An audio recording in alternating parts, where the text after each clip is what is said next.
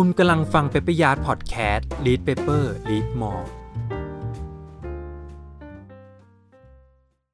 สวัสดีครับยินดีต้อนรับเข้าสู่ Paper Yard Podcast EP ที่126กับผมพีสุกิจ ธีรปัญญารัตน์นะครับวันนี้ผมจะมาพูดถึงกฎ12ข้อสำหรับการอ่านหนังสือท่านผู้ฟังอาจจะสงสัยนะครับว่าทำไมการอ่านหนังสือมันจะต้องมีกฎเกณฑ์อะไร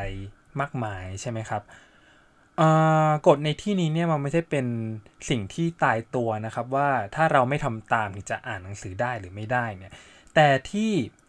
ผมคัด12กฎสำหรับการอ่านหนังสือออกมาเนี่ยเพราะว่า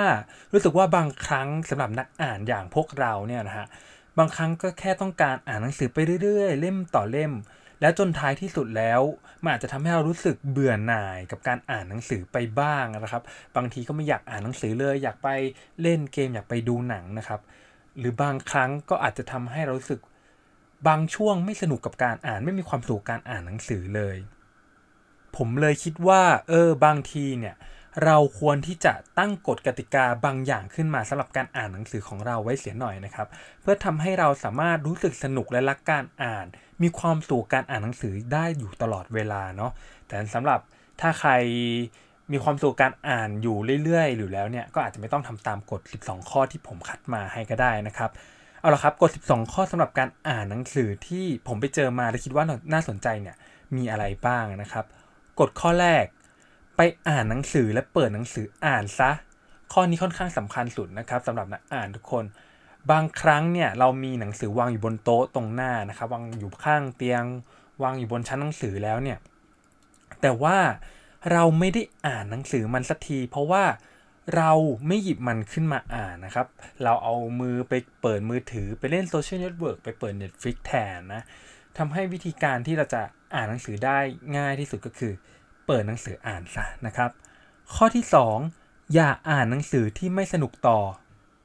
สาเหตุหนึ่งที่ทำให้เราอ่านหนังสือช้าไม่สนุกและก็ไม่มีความสุขการอ่านนั่นก็เพราะเราฝืนทนที่จะอ่านหนังสือเล่มที่มันไม่สนุกแต่เราก็ไม่คิดจะวางเพราะว่าเรารู้สึกเสียดายเงินที่เราซื้อมาแล้วอุตส่าห์อ่านเปิดหน้าหนังสืออ่านแล้วทั้งทีก็อยากจะอ่านมันให้จบเล่มนะครับ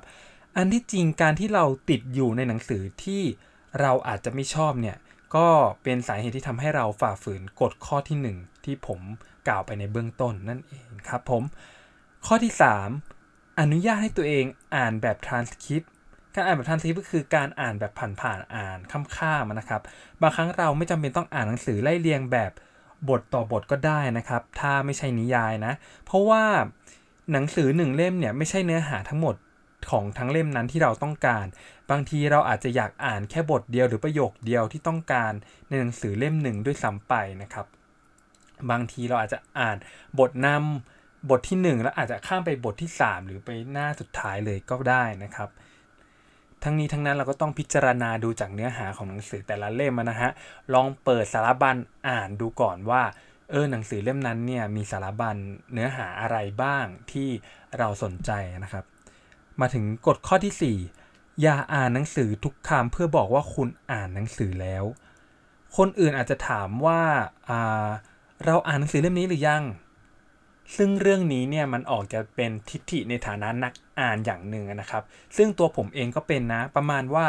ผมจะไม่นับว่าผมอ่านหนังสือเล่มนั้นแล้วถ้าผมยังอ่านหนังสือเล่มนั้นยังไม่จบแต่อันที่จริงถ้าคุณกำลังอ่านมันอยู่อ่านยังไม่จบหรือว่าเพิ่งอ่านผ่านๆเนี่ยก็ขอให้นับว่าคุณได้อ่านหนังสือเล่มนั้นแล้วนะครับมันจะทำให้เรารู้สึกมีแรงจูงใจในการอ่านหนังสือมากยิ่งขึ้นข้อที่5ครับอนุญาตให้ตัวเองอ่านหนังสือหลายเล่มพร้อมกันจากกฎข้อที่2นะครับที่กล่าวว่าอย่าอ่านหนังสือที่ไม่สนุกต่อนั่นก็เพราะว่าในแต่ละวันในแต่ละสัปดาห์เนี่ยเรามักจะมีความสนใจในชีวิตเวียนเปลี่ยนหมุนผ่านไปเรื่อยๆและคนเราเนี่ยธรรมชาติของเรามักจะเบื่อสิ่งที่ซ้ำๆจำเจนะครับที่สำคัญไปกว่านั้นก็คือในแต่ละสัปดาห์เนี่ยมีหนังสือออกใหม่เนี่ยหลักร้อยเล่มนะครับหลักร้อยปกเลยมันจึงไม่ผิดเลยนะครับที่เราจะมีความสนใจหนังสือเล่มอื่น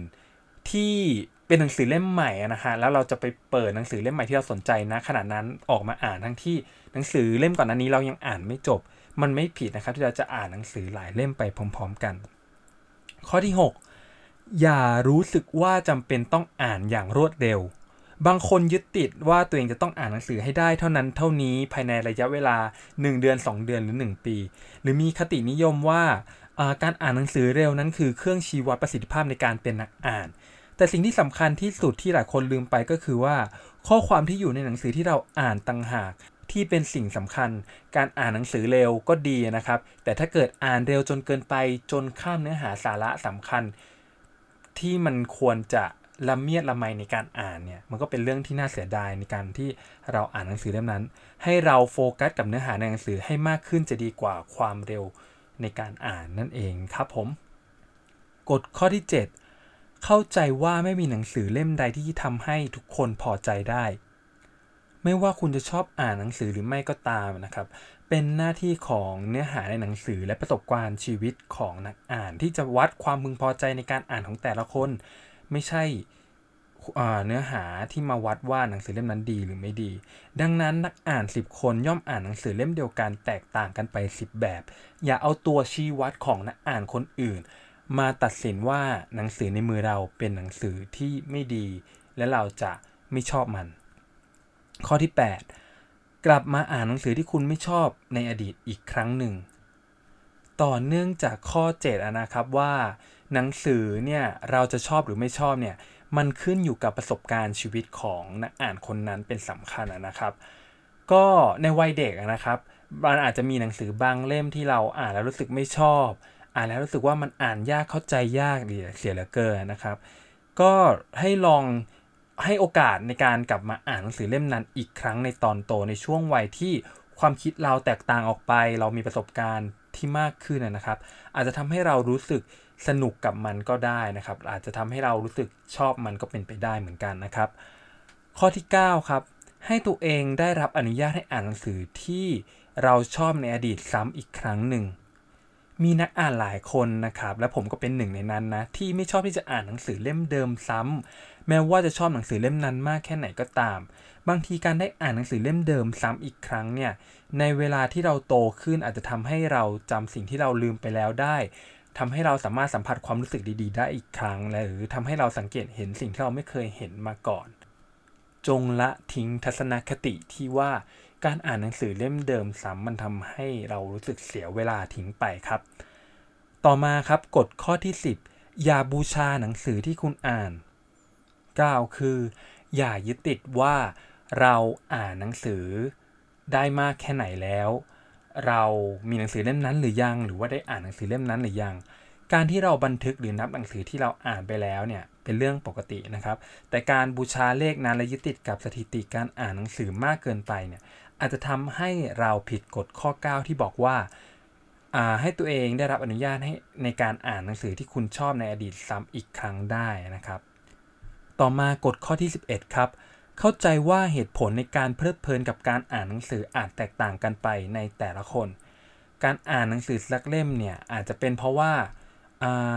เราเห็นด้วยกับมุมมองของผู้เขียนเราไม่เห็นด้วยกับความคิดเห็นของผู้เขียนแต่คิดว่าหนังสือมีค่าควรอ่าน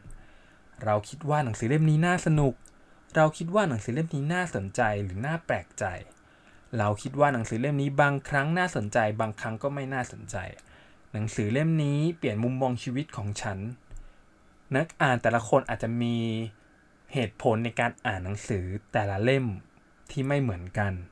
และอันที่จริงหลังจากอ่านหนังสือเล่มนั้นจบเนี่ยเราอาจจะได้คำตอบที่ไม่เหมือนกับนักอ่านคนอื่นที่อ่านหนังสือเล่มเดียวกับเราก็เป็นไปได้นะครับผมคิดว่าข้อนี้สำคัญมากๆเลยเพราะว่านักอ่านบางคนเนี่ยมักจะยึดติดกับความคิดเห็นรีวิวของนักอ่านคนอื่นมากจนเกินไปจนเราไม่กล้าที่จะทดลองอ่านด้วยตัวเองนะครับบางครั้งเราสนใจหนังสือบางเล่มแต่ว่านักอ่านคนอื่นบอกว่าหนังสือเล่มนั้นไม่สนุกหนังสือเล่มนั้นไม่ดีเนี่ยเราอาจจะทำให้เราพลาดหนังสือที่เติมเต็มชีวิตเราไปอีกเล่มหนึ่งก็เป็นไปได้นะมาต่อที่กฎข้อ 12กฎในการอ่านหนังสือข้อสุดท้ายกันนะครับเมื่อแนะนำหนังสือให้อธิบายว่าเหตุใดคุณถึงชอบหนังสือเล่มนั้นกฎข้อนี้ก็จะสัมพันธ์กับกฎข้อที่แล้วนะครับในกฎข้อที่11เนี่ยอาจจะว่าด้วยเหตุผลคำถามในการอ่านหนังสือในแต่ละเล่มที่แตกต่างกันออกไปแต่กฎข้อที่12เนี่ยให้เราบอกถึงคำตอบเห เหตุผลที่เราได้หลังจากที่เราอ่านหนังสือเล่มนั้นจบก็จะทำให้